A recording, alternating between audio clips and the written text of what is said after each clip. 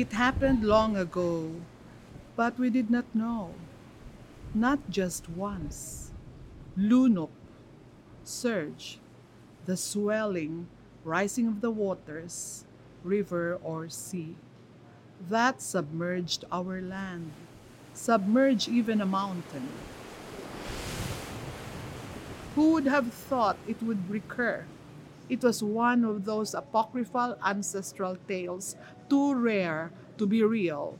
It may have happened in our great grandparents, and parents' lifetimes, not in ours.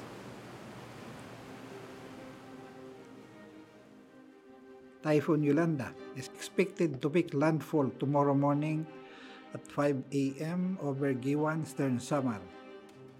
Estimated rainfall amount is from 10 to 30 millimeter per hour.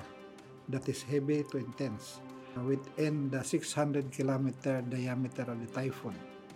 Residents in low-lying areas and mountainous areas under signal number 4, 3, 2, and 1 are alerted against possible floods and landslide. Likewise, those living in coastal areas under signal number 4, 3, and 2 are alerted against storm surge, which may reach up to 7 meters wave height.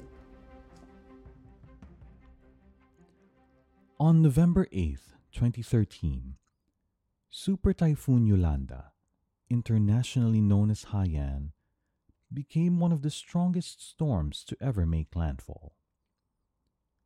The storm devastated large parts of the Philippines, leaving behind thousands of casualties, millions of people displaced, and billions of US dollars in economic damages. Forecasters assert that they correctly predicted the strength and path of the typhoon several days in advance. It was the first time that Pag-asa issued the tropical cyclone wind signal outside of the Philippine area of responsibility. You usually issue storm signal when the cyclone is already inside the PAR. But during Yolanda, it's still outside the PAR when we raise tropical signal number 1. So, what went wrong?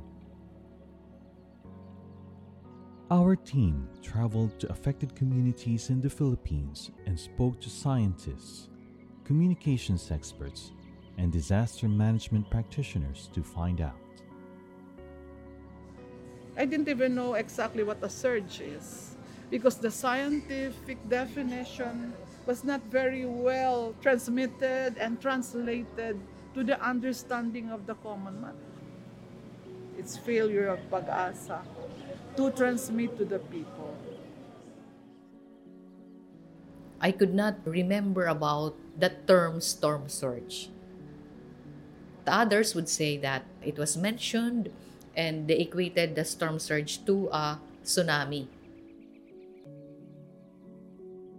Why didn't officials use more familiar terms to warn the public? If we called it a tsunami the night before Yolanda made its impact, we could have killed people because the actions or the response to a tsunami is different from the response to a storm surge. Storm surge hazards, you have time to move away. Tsunamis might create panic and then a stampede. So we retained the term storm surge, which unfortunately was not as well known as a tsunami. Pag-asa already do the IEC or Information and Education Campaign on that area. Different hazards were communicated there, including storm surge. We didn't fail. Pag-asa have informed that there is a strong typhoon coming. As we spoke to more people, we found a more nuanced relationship between science, communication, and decision making. Only the rich can prepare for disaster. So if you're poor, you're better off not doing anything at all. I've weathered storms before. I'm fine. I'll be okay. When I communicated or texted some of my friends, there is a typhoon. They're all laughing because we are used to the typhoon. I said, no, this is different from the previous typhoons. It's different. It's been 10 years since Typhoon Yolanda. Memorials marking the graves of countless victims have been built. Life has gone on. What lessons have we learned from the catastrophe? My name is Mario Soriano. This is Patrick Hauhoko. And I'm Braden Carroll. Join us as we talk to experts, volunteer responders, and to the survivors of the storm themselves, and uncover experiences that probe the limits of risk communication for impending disasters. Most importantly, we explore how vulnerable communities can prepare for a future shaped by climate change. What do you see as the greatest threat to coastal communities? What do you see as the greatest threat to coastal communities? What do you see as the greatest threat to coastal communities? Increases in heat, lack of knowledge, disinformation, climate change, sea level rise, the extreme weather events, tsunami, reclamation projects, extreme rainfall, privilege and access, devastation, climate change, and so on.